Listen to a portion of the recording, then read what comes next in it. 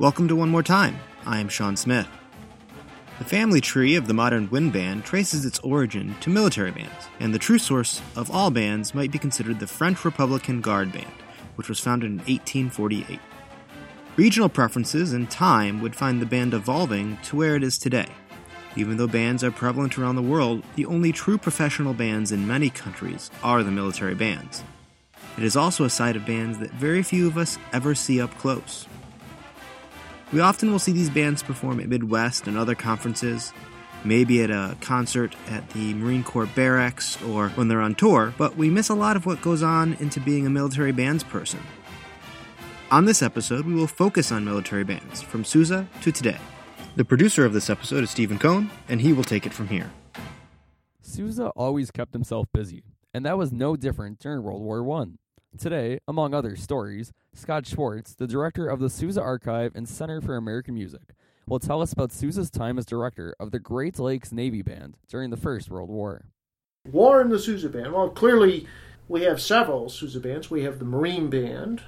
They served in between 1880 and 1892. Of course, for the most part, there were some wars, no world wars at that point. Then we have his civilian band from basically 1892 to 1932. But there was a break during those years, during World War I, when Sousa's civilian band ceases to exist for a short period of time after America enters the war.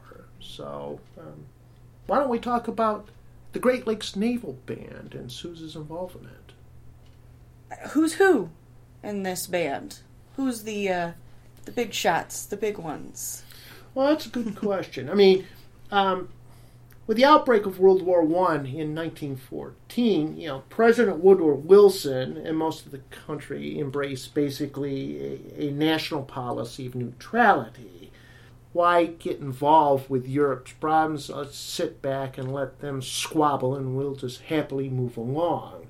Well, I don't think Mr. Sousa was particularly happy with that approach, but being a man who was far more interested in raising money with his civilian band, he was not opposed to letting the country take the back seat as Europe fights.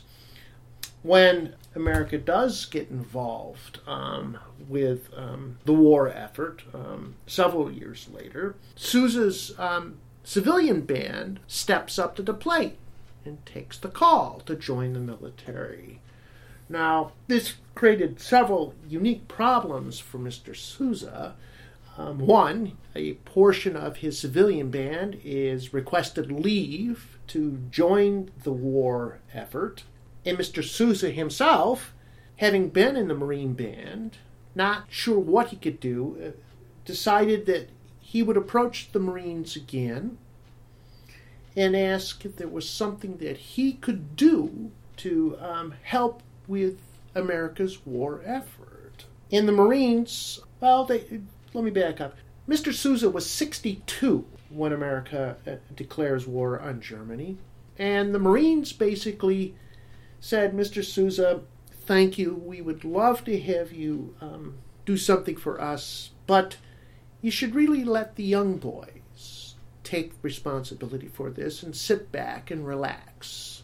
Of which Mr. Sousa, of course, did not respond well to. Nothing worse than being told, you're old. So Mr. Sousa then approached the Army and asked, again, what could he do to serve them? And the Army, just like the Marines, said, thank you, Mr. Sousa, but no, you're a little too old for our operation. You should sit in the rocking chair and let the young boys do what they do best. Now, Mr. Sousa was quite frustrated. A colleague of his, a John Aldrin Carpenter, who was a composer friend of his, basically said the Great Lakes Naval Battalion Station had an undeveloped band and it needed a master hand to help start it, right the boat, you might say, for that military organization. And he was asked to come to Chicago to talk with the commander of that military band, and so he took a train and went out to Chicago.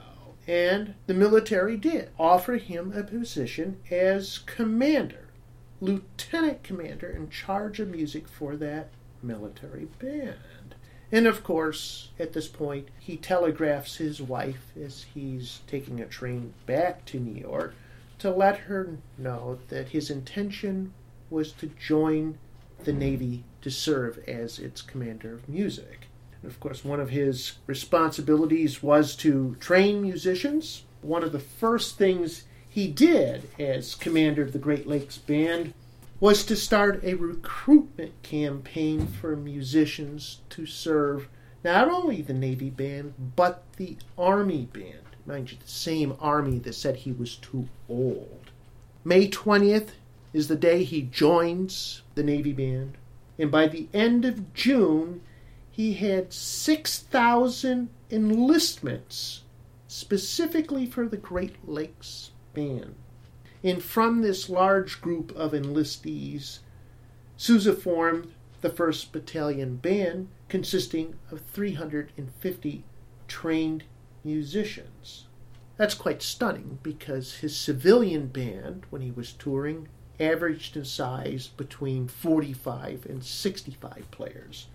So this was a grand band. One of the problems with America's involvement with the war was that it suddenly realized that its commitment to the war effort required expenditures of money that they did not have.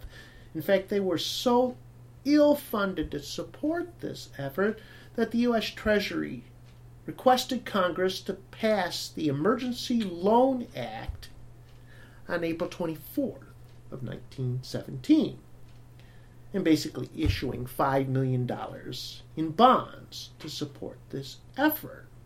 And then William McAdoo, Secretary of the Treasury, basically said, we need to have some bond drives. Now, the first bond drive, Sousa was not involved with. The bond drive did not raise as much money as McAdoo had hoped. And so he approached Mr. Sousa and said, could the Great Lakes Navy Band help us with these Liberty bond drives? And Mr. Sousa said yes. By the third bond drive, which began April 15, 1918, Sousa raised $3 billion. And the fourth drive, that ended September 28, 1918, $6 billion in bonds. Now, mind you, this is money that the Great Lakes Navy Band helps the U.S. raise. That's extraordinary. And, the question is, well, how the devil did they do it? Well, Mr. Sousa had an interesting campaign, and his marketing folks worked up an arrangement that the Great Lakes Band would play a particular tune, let's say Maryland by Maryland, and if your corporation wanted the Great Lakes Band to play that tune for a concert under Sousa's baton, they would provide $50,000. Mind you, Maryland by Maryland is not a Sousa tune, it's just a tune played by the Navy Band, Sousa conducting. For Sousa marches, the pay to get the Navy Band to play that tune was significantly higher. So you think about it, you want one tune, 4 minutes worth of music, tops $50,000. Oh, for a significant Sousa march, why not $200,000? Another story about Mr. Sousa and his fundraising efforts, and this is growing out of largely a couple of Navy cadets. Mr. Sousa always conducts with a baton. How about we buy a couple boxes of 50-cent batons and have Mr. Sousa pick one up and conduct part of a tune, and then turn to the audience and offer up the baton as an auction item. And you say, who will give me X number of dollars for Mr. Sousa's baton? And the story goes, someone would shout out in the audience, $100. And the auctioneer would say, get real. Well, maybe they wouldn't say get real, but essentially it's much more than that. So literally, by the time an auction of one Sousa baton was done, they could raise $2,000 for essentially a 50-cent baton that Mr. Sousa picked up and used once. A great marketing strategy. And from that, many tunes were created, and the band traveled extensively, playing for communities, raising spirit, and by raising spirit, raising money. For this edition of 2-Minute Rehearsal Techniques, we have the 27th director of the United States Marine Band, Michael Colburn. Colburn served from 1987 until 2014. Well, one of my favorite techniques is hardly original. I would not claim credit for inventing this, but it's one that I have found to be very, very useful, especially in working with student groups. And that is to have the instrumentalists put their horns down, their instruments down, and sing through various passages of the music. I find this is so helpful, especially for rhythmic issues, but also for phrasing. I was doing this the other day with our brass players. Our horn players had a really high exposed passage in the Candide suite, and we're getting kind of uptight about their high notes. And so having them sing through this passage to really just kind of hear these notes in their mind's ear first before trying to play them on their instruments, it was incredibly helpful.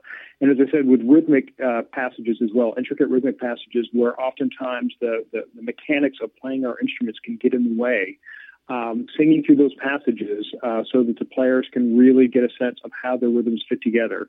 Of course, taking care that they're, in addition to singing, that they're listening, and then putting them back on the instruments can be very helpful as well. I will often extend that to, if I'm working with brass players in particular, to have them sing the passage, then have them buzz it on their mouthpiece, getting a reference pitch to make sure that they're buzzing in the right notes. But that singing, buzzing, and then playing is such a helpful connection to make. I know as a player myself, too, that was really critical in my development, in my sense of tone and phrasing. And so I like to do that with brass players, even in an ensemble setting. So that really is one of my favorite band techniques. Any telling of a story about the United States military would not be complete without the country's military bands and ensembles. Today, we will be taking a look at some of those groups, hearing from U.S. Fleet Bandmaster Lieutenant Kelly Cartwright, and from the United States Marine Band's President's Own, Colonel Jason Fettig. My name is Colonel Jason Fettig. I am the director of the President's Own United States Marine Band. I took a little bit of an unusual path. There are some folks that we have here in the band who have known about the band for their entire musical lives and aspired to be a part of a military band, and specifically in some cases the Marine Band. For me, I wasn't sure exactly what I was going to do. I studied music at the University of Massachusetts. I was a clarinet player, and I studied both performance and education because I was equally interested in teaching and playing. I had certainly heard about the President's Own and knew how prestigious it was, but I had no idea that I would be remotely qualified to be a part of an organization like this. When I auditioned for the band, it was a little bit on a whim. It was more just out of curiosity about how competitive I might be rather than a serious pursuit of starting a career in the military. So when I won the audition, I was probably as surprised as anybody. So when the opportunity came 3 years into my career here to actually audition internally to be one of the assistant directors on the conducting staff here, again, I took that opportunity just because it was afforded to me, and I thought, what have I got to lose? And it would be a wonderful experience to just go through that process. And I was so very fortunate to be selected at the end of that process as well, and that set me on my path. Commanding military bands is really unique in many ways, and it's different than the way that like civilian organizations are structured, like professional orchestras in this country. You know, a lot of orchestras have management that's divided between the music directorship and the administrative directorship. They have artistic directors and executive directors and, of course, music directors.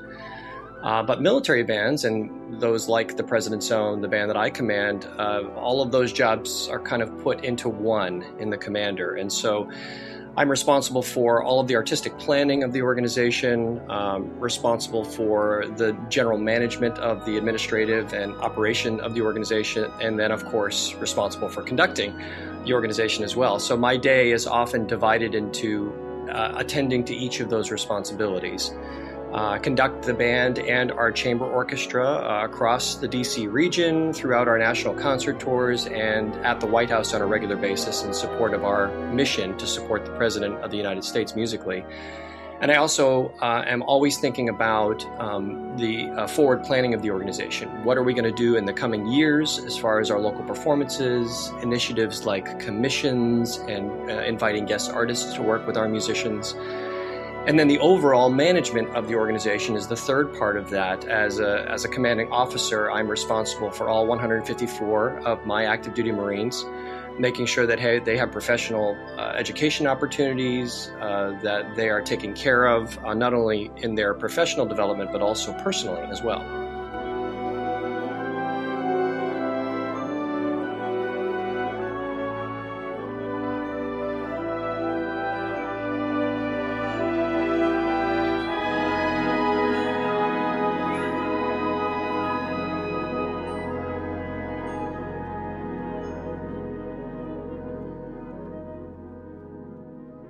So my average day is just like any other office day. I come into work anywhere between 6:30 and 7 o'clock in the morning, and I'm here till about 5 o'clock in the afternoon.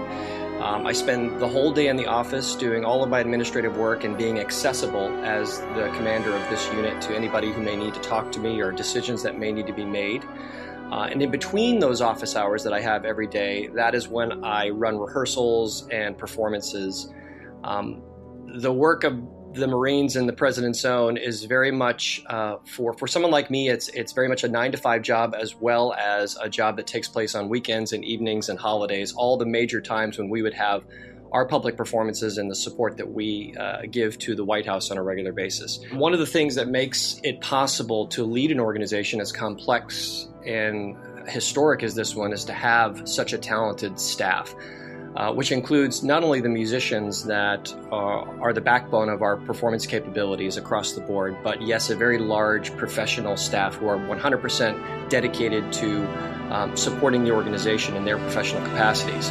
And we're also an active archive because the band is more than 2 centuries old, and we have very well-known professionals in our history like John Philip Sousa, who was the director of the band from 1880 to 1892. We have researchers and academics all over the world who get in touch with us to do their own research and use us as a resource.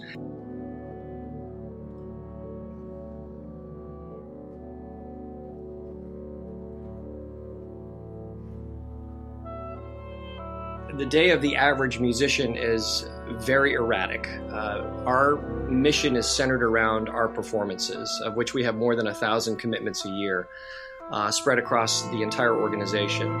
And so when our folks are not in rehearsal or in performance, then they are preparing for those performances. So we often have performances back to back to back or simultaneous.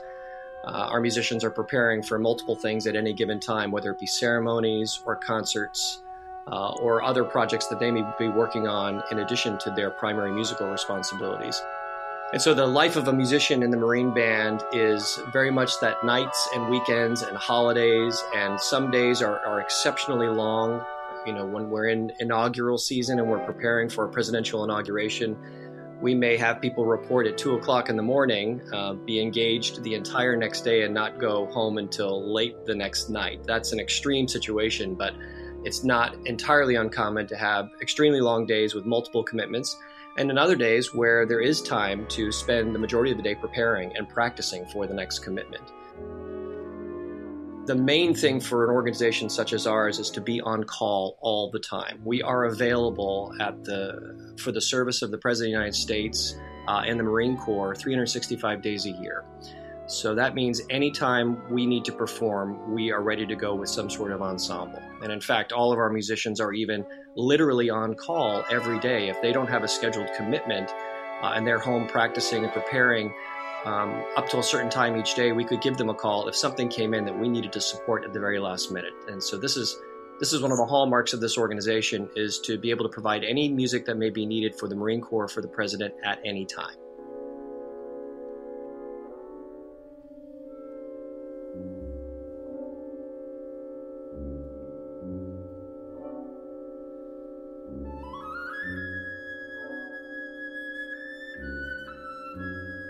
For something like a presidential inauguration, which is at the center of our presidential support, it's an all-hands-on-deck situation. We have 154 members of this organization, both active performing musicians and our support staff, and everybody would be available for an inauguration. We've been providing music for the presidential inauguration, we think, for every president since Thomas Jefferson. So this is a big deal for us, and we have the day starts out very early, where we are out on the presidential dais, where the band that provides the music for the actual swearing-in ceremony, and that's about an 80-piece band that is down there below the presidential dais. And the reason for such a large band is not only are we performing outside for a very large crowd, but it's usually pretty cold as well. And since we play everything live whenever possible, sometimes instruments freeze. And so by having redundant instruments out there, we give ourselves the best chance to continue to play that music. Then we move from the presidential swearing-in ceremony to the inaugural parade. And we provide a 99-piece band for the inaugural parade. Once we've marched down Pennsylvania Avenue and we've gotten past the presidential reviewing stand, then we split into smaller ensembles and we get on different buses and we move out to the various inaugural balls that are performed throughout the evening. The next day, after the inaugural balls, we typically support a presidential prayer service at the National Cathedral with another ensemble. So the entire evolution, including all of the rehearsals leading up to inauguration, is about a week long, and the actual performances, those 4 parts of the performance, can span the course of about 36 hours from start to finish.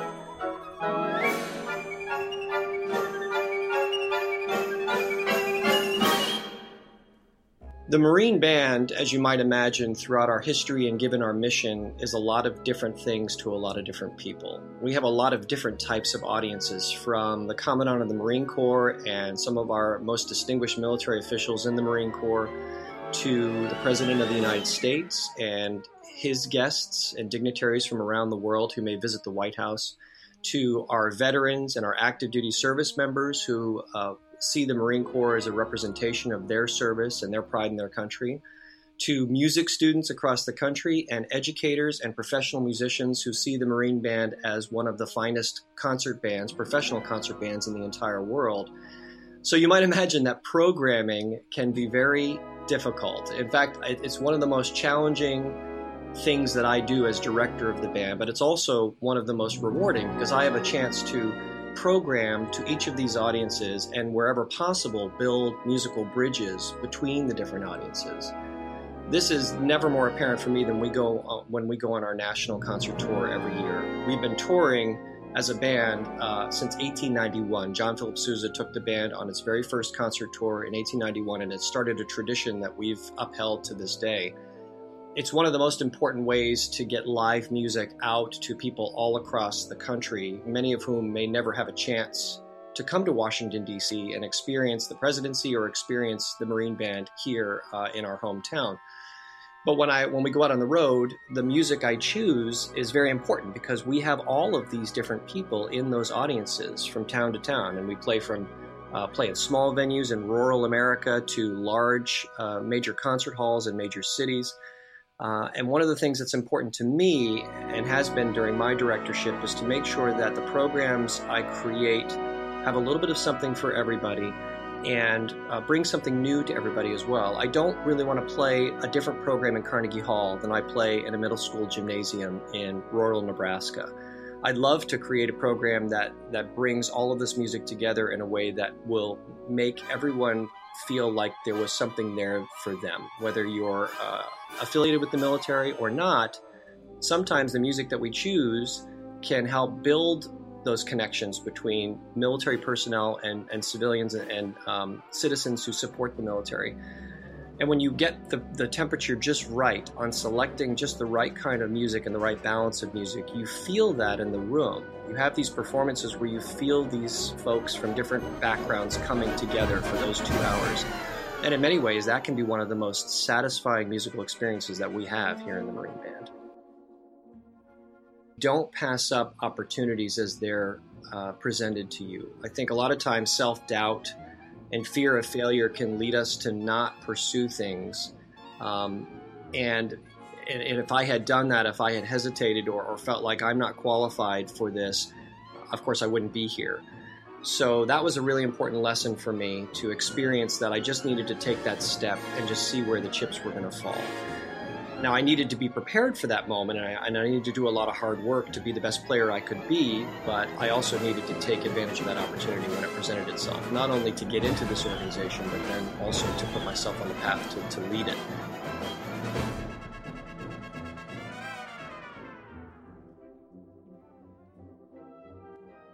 But to understand the power of a Marine Band, you need to hear one more story. Lieutenant Kelly Cartwright. I'm the Fleet Bandmaster of the Pacific Fleet Band at Pearl Harbor, Hawaii. Our Navy fleet bands annually support humanitarian assistance disaster relief missions. But in 2011, when I was the Assistant Director of the U.S. Fleet Forces Band in Norfolk, I led the group on Continuing Promise, which went to the Caribbean Basin and Central and South America. Our last mission stop was in Haiti, and we were there about 19 months after the 2010 earthquake. There were tent cities everywhere, but for as much devastation as we witnessed, we also saw equal parts hope from everyday people there. We were scheduled to perform at a hospital for orphans run by an older and, I would say, very tenacious American nun. And she had us play for two different groups of children that day in the central courtyards in each wing of the hospital.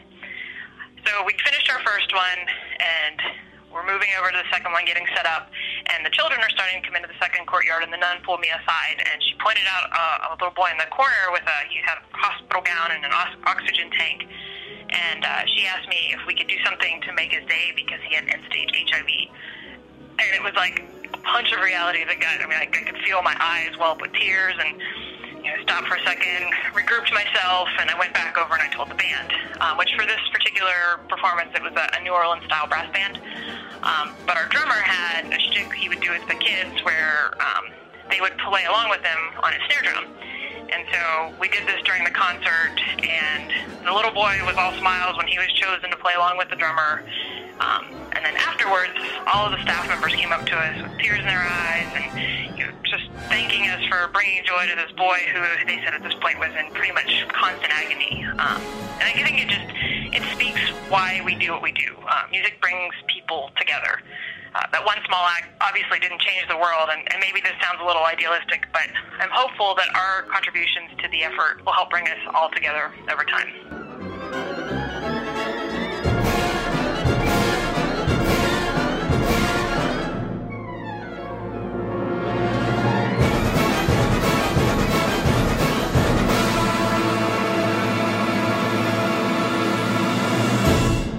Now we have some announcements about Illinois bands. It might be the summer, but Illinois bands are still hard at work. There will be summer band concerts on Thursday, June 21st and Thursday, July 19th from 7 until 8 p.m. A reminder that Illinois Bands now live streams all of its concerts. You can watch these live streams by liking us on Facebook and watching there, or by going to the Illinois Bands website at bands.illinois.edu. The stream will appear on our front page just before the concert begins. Please remember that all the times given are in Central Standard Time. The Marching Illini are also preparing for the upcoming football season, working during the summer at monthly sectionals to work on marching techniques and musicality. Now it's time for our segment titled Source Material. During this monthly segment, we will ask a composer to discuss and break down a selected piece of music. This month, we are joined by composer Viet Quang. Quang recently entered the Artist Diploma program at the Curtis Institute of Music, where he studies with David Ludwig and holds the Daniel W. Dietrich II Composition Fellowship. He will be discussing his piece for WIN's Diamond Tide. You can also get a look at the music on our podcast webpage as well as a full recording of the work. Diamond Tide was commissioned by Texas Region 18 middle school bands, and the consortium was headed by Cheryl Floyd. And the piece came about really just, I got an email from Cheryl, and she said she was interested in a middle school piece for me. I had never written a piece for an easier grade level before. I only have 2 other pieces, and they're a bit more difficult. I say a bit, they're much more difficult. So it was a fun thing I've always wanted to do because I grew up playing in the band world and went through middle school band and everything, and I remember always wanting to play fun music, and I wanted to write a piece that would be fun for everyone. Yeah, so the title Diamond Tide comes from this article that I read where in the scientific journal where scientists were able to successfully melt a diamond. So basically, to melt a diamond is not just about getting it hot enough, because when you just make a diamond hot, it just turns into charcoal. It's not as beautiful of an idea, right? Charcoal tide. So to get a diamond to melt, you have to have extreme temperature and pressure. And scientists think that on planets in the solar system far away from Earth, it could be possible to have oceans or pools of liquid diamond. And when they melted a diamond, they also saw that there were little shards of solid diamond floating within it. So you could think of icebergs, but diamonds in planets far away. So the idea of oceans of liquid diamond was so kind of a beautiful idea to me, and kind of creating this sound world that evokes space and kind of a fanciful world for the music to live in. I thought it would just be a great idea, and I think the students who did the premiere really were able to connect with that and kind of use their imagination to imagine it for themselves. So Diamond Tide is in 2 movements. The first movement's a slow moderato tempo, and it all started from the idea of this melting diamond sort of concept for the piece. So a lot of metallic percussion, and not just metallic percussion, but metallic percussion that is melting by submerging crotales in water. And so when you hit a crotale and you submerge it in water, the pitch bends down about a whole step. So the whole idea of the piece started from these crotales, that basically 3 crotales that are submerged, so a D down to a C, and then a G down to an F, and then a C down to a B flat, and it creates this melody. So right from measure 1, you hear the crotale submerge.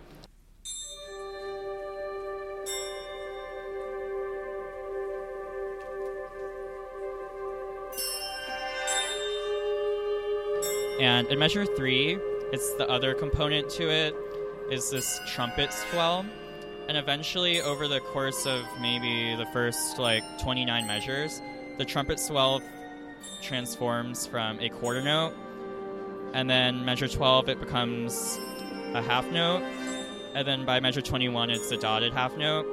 And then, so basically by measure 30, the crotale motive turns into the French horn line, and then the trumpet is connected to it. So it creates this melody by measure 30. And there are all these triplets and eighth notes happening in the clarinets and saxophones, and eventually the flutes. And those are just supposed to create a rippling, colorful texture across the ensemble. They don't have to be exactly in time, especially when it's the eighth notes against triplets. They don't have to be perfectly cross-rhythmed.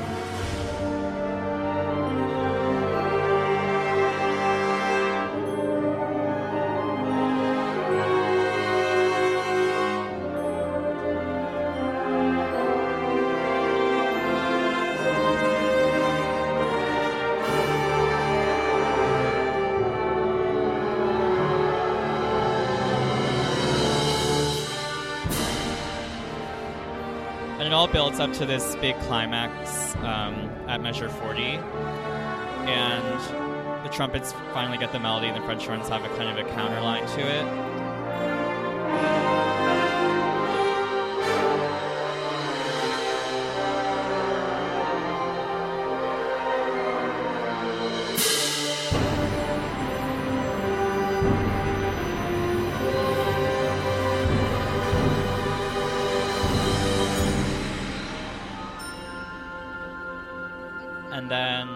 154, it's kind of a postlude with the ideas from the whole movement. The whole movement is basically one idea that's like transformed and stretched across a couple minutes. And then there's a nice Crotale solo in measure 71 to round out the movement.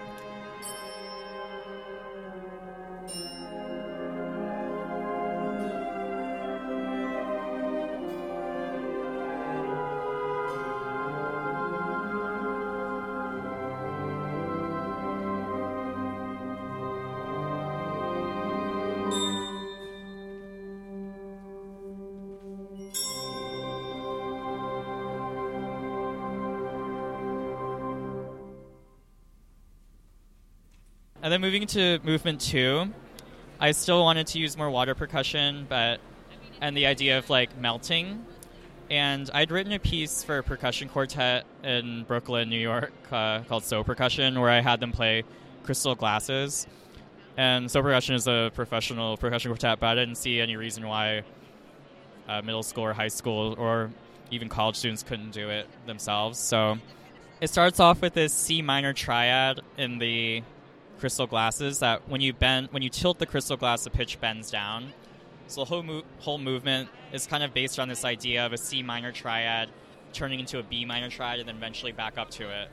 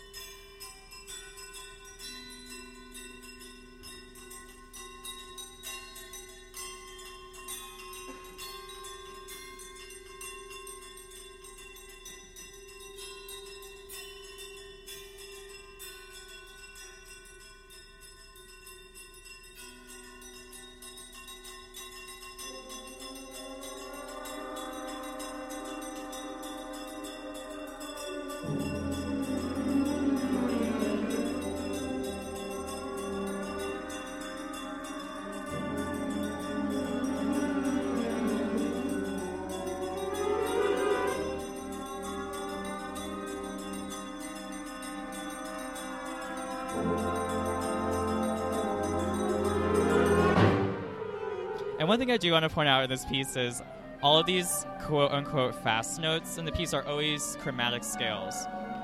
So they might sound like difficult runs, but as long as the students know their chromatic scale, it shouldn't be too difficult.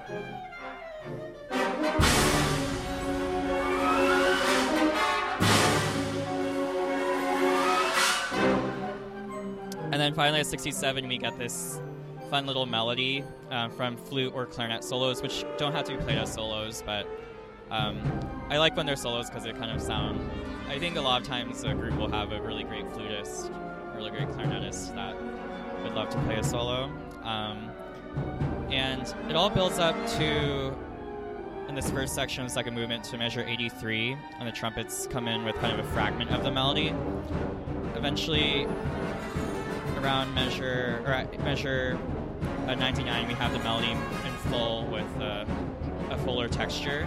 One thing I really enjoyed in this movement was having this melody that's da da da da da da da da da in 6/8, but then by the time 112 comes, it's kind of turned into a 3/4 melody.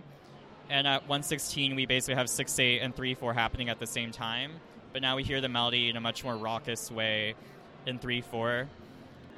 And similar sort of clouds of sound with the chromatic scales. And at 138, it harkens back to the first movement. It's the same triplet idea from the first movement, but it's in quarter notes with the clarinets. And we have the melody in the euphonium and bassoon. And the crotales make one more entrance at 154 with these more chromatic scales and the flutes. Eventually it all builds up to this big climax at 182 where the melody comes back in and the trumpets. And at 196, the melody from the first movement is overlaid with this melody from the second movement in a very exciting finish.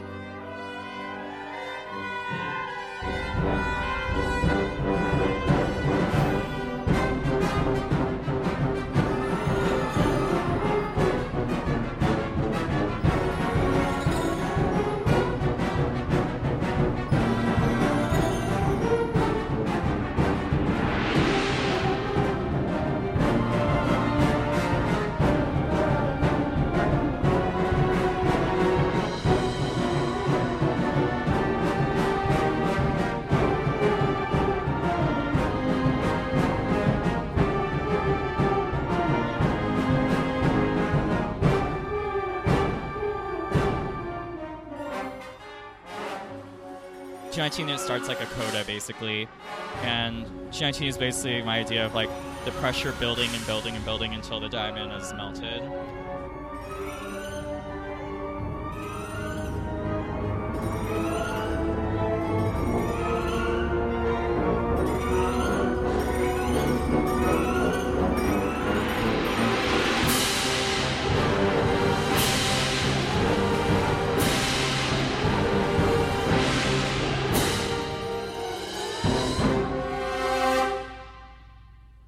Thank you for joining us on today's episode. Also, if you have made it this far, we have one more favor to ask of you.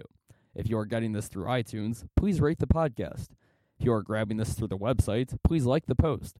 And since you'll be on those sites doing that, if you could leave us a comment, we would really appreciate it. If you like this episode, you can also spread the word by sharing this through Facebook. Your help will go a long way in getting more people to listen and enjoy this podcast. Please consider following us on iTunes to make sure you don't miss anything if you enjoyed today's show. If you want to stay current with Illinois bands between episodes, follow us on Facebook, or join us on Instagram at Illinois_bands. Find us on Twitter at Illinois bands, and of course watch us on Snapchat at Illinois_bands. You can always check out our website for more information, www.bands.illinois.edu. The executive producer and host of today's show is Sean Smith. And the staff of the podcast includes co-host and occasional producer Daniel Dresser, co-host and producer Stephen Cohn, Christian Arkin, and Mary Allison Mahachik, who is also our script supervisor. The mixing of this episode and recording of segments is done by Sam Litt and Zia Fox. Of course, none of this would be possible without the Illinois Bands faculty: Stephen Peterson, Director of Bands; Linda Morehouse, Senior Associate Director of Bands; Beth Peterson, Associate Director of Bands; and Barry Hauser, Associate Director of Bands and Director of Athletic Bands. Illinois Bands is part of the School of Music at the University of Illinois and the College of Fine and Applied Arts. We would like to thank Dr. Beth Peterson, Scott Schwartz, Michael Colburn, Viet Kwong, Lieutenant Kelly Cartwright, Gene Horner, and Colonel Jason Fettig for their contributions to this episode. We hope you'll join us next month on One More Time.